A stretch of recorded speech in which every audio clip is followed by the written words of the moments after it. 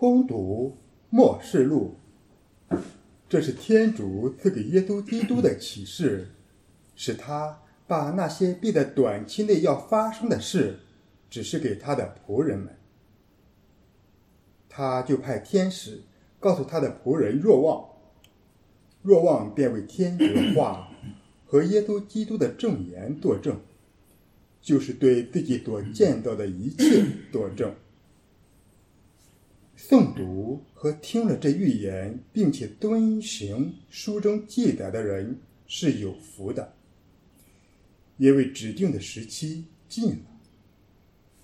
若望写信给亚细亚的7个教会，愿那今在、昔在、将来永在的，从他宝座前的7神赐给你们恩宠及平安。我听到上主对我说，你要写信给厄弗所教会的使者说，那右手握着7颗星，在7盏金灯台中间行走的这样说，我知道你的行为，你的苦劳和你的忍耐，也知道你不能容忍恶人，并且你也曾查验那些自称是宗徒其实不是宗徒的人，发现他们是撒谎的人。我也知道你有忍耐，为了我的名字受了苦而毫不厌倦。可是有一件事我要责备你，就是你抛弃了你起初的爱德。所以你该回想你是从哪里跌下来的，你该悔改，做你从前所做的事。这是上主的圣言。感谢天主。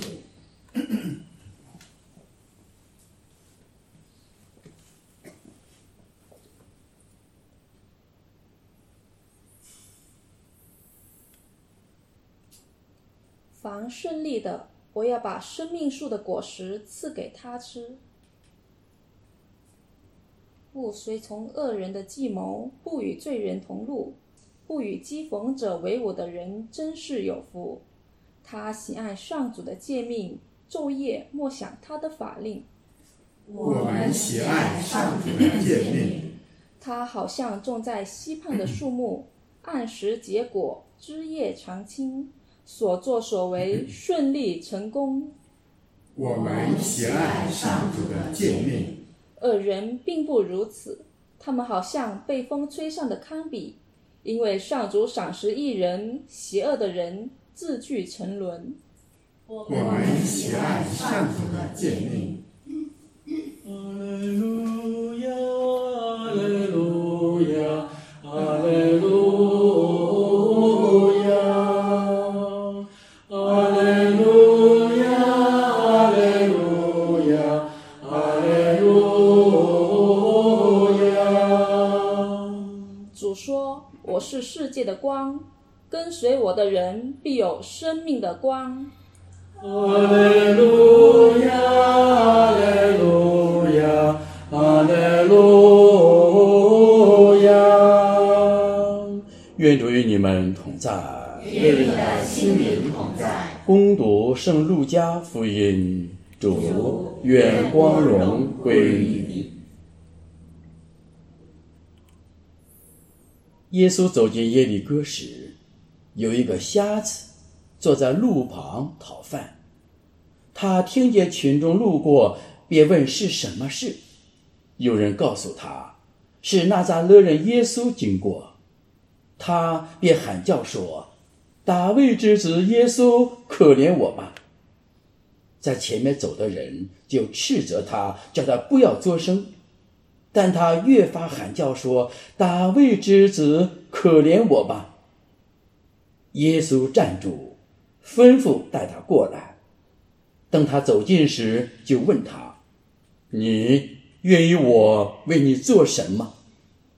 他说，主啊，叫我看见。耶稣对他说，你就看见吧，你的信德治好了你。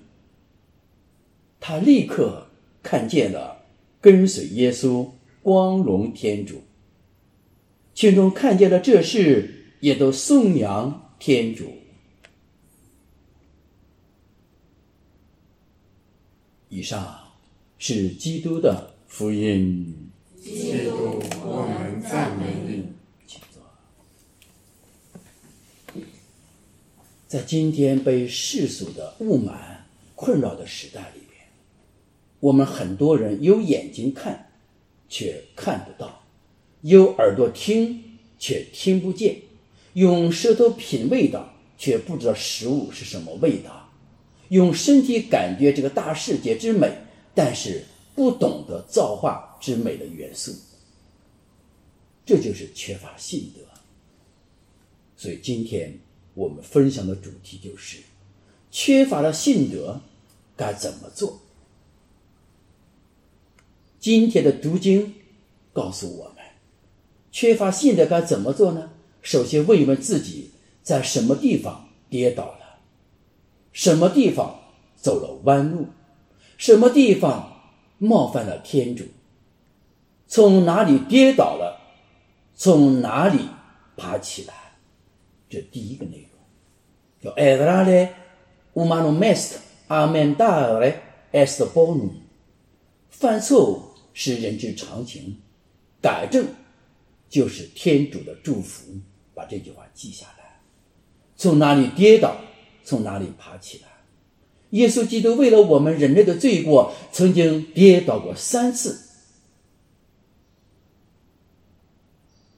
他仍然的站起来，背着众人的十字架，为了我们都有罪过，耶稣基督没有罪，我们也跌倒了。从哪里跌倒，从哪里爬起来，要找到跌倒的原因是什么。这是增加我们信德的第一个步骤。第二个步骤是，我们要把我们一颗虚荣的心要撕下来，撕碎我们一颗虚荣的心。好像这位瞎子一样，说，主，大卫之子耶稣，可怜我吧。多少人斥责他，不要作声，不要作声。但他仍然大声地说，大卫之子可怜我吧，你让我做什么呢？你让我看见吧。你看这位瞎子，他的信德多么大，他撕下了他一颗虚荣的心。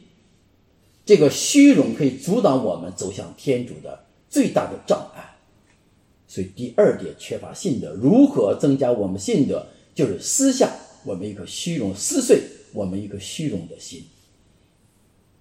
第三点，在众人前承认我是一个瞎子，我是一个罪人。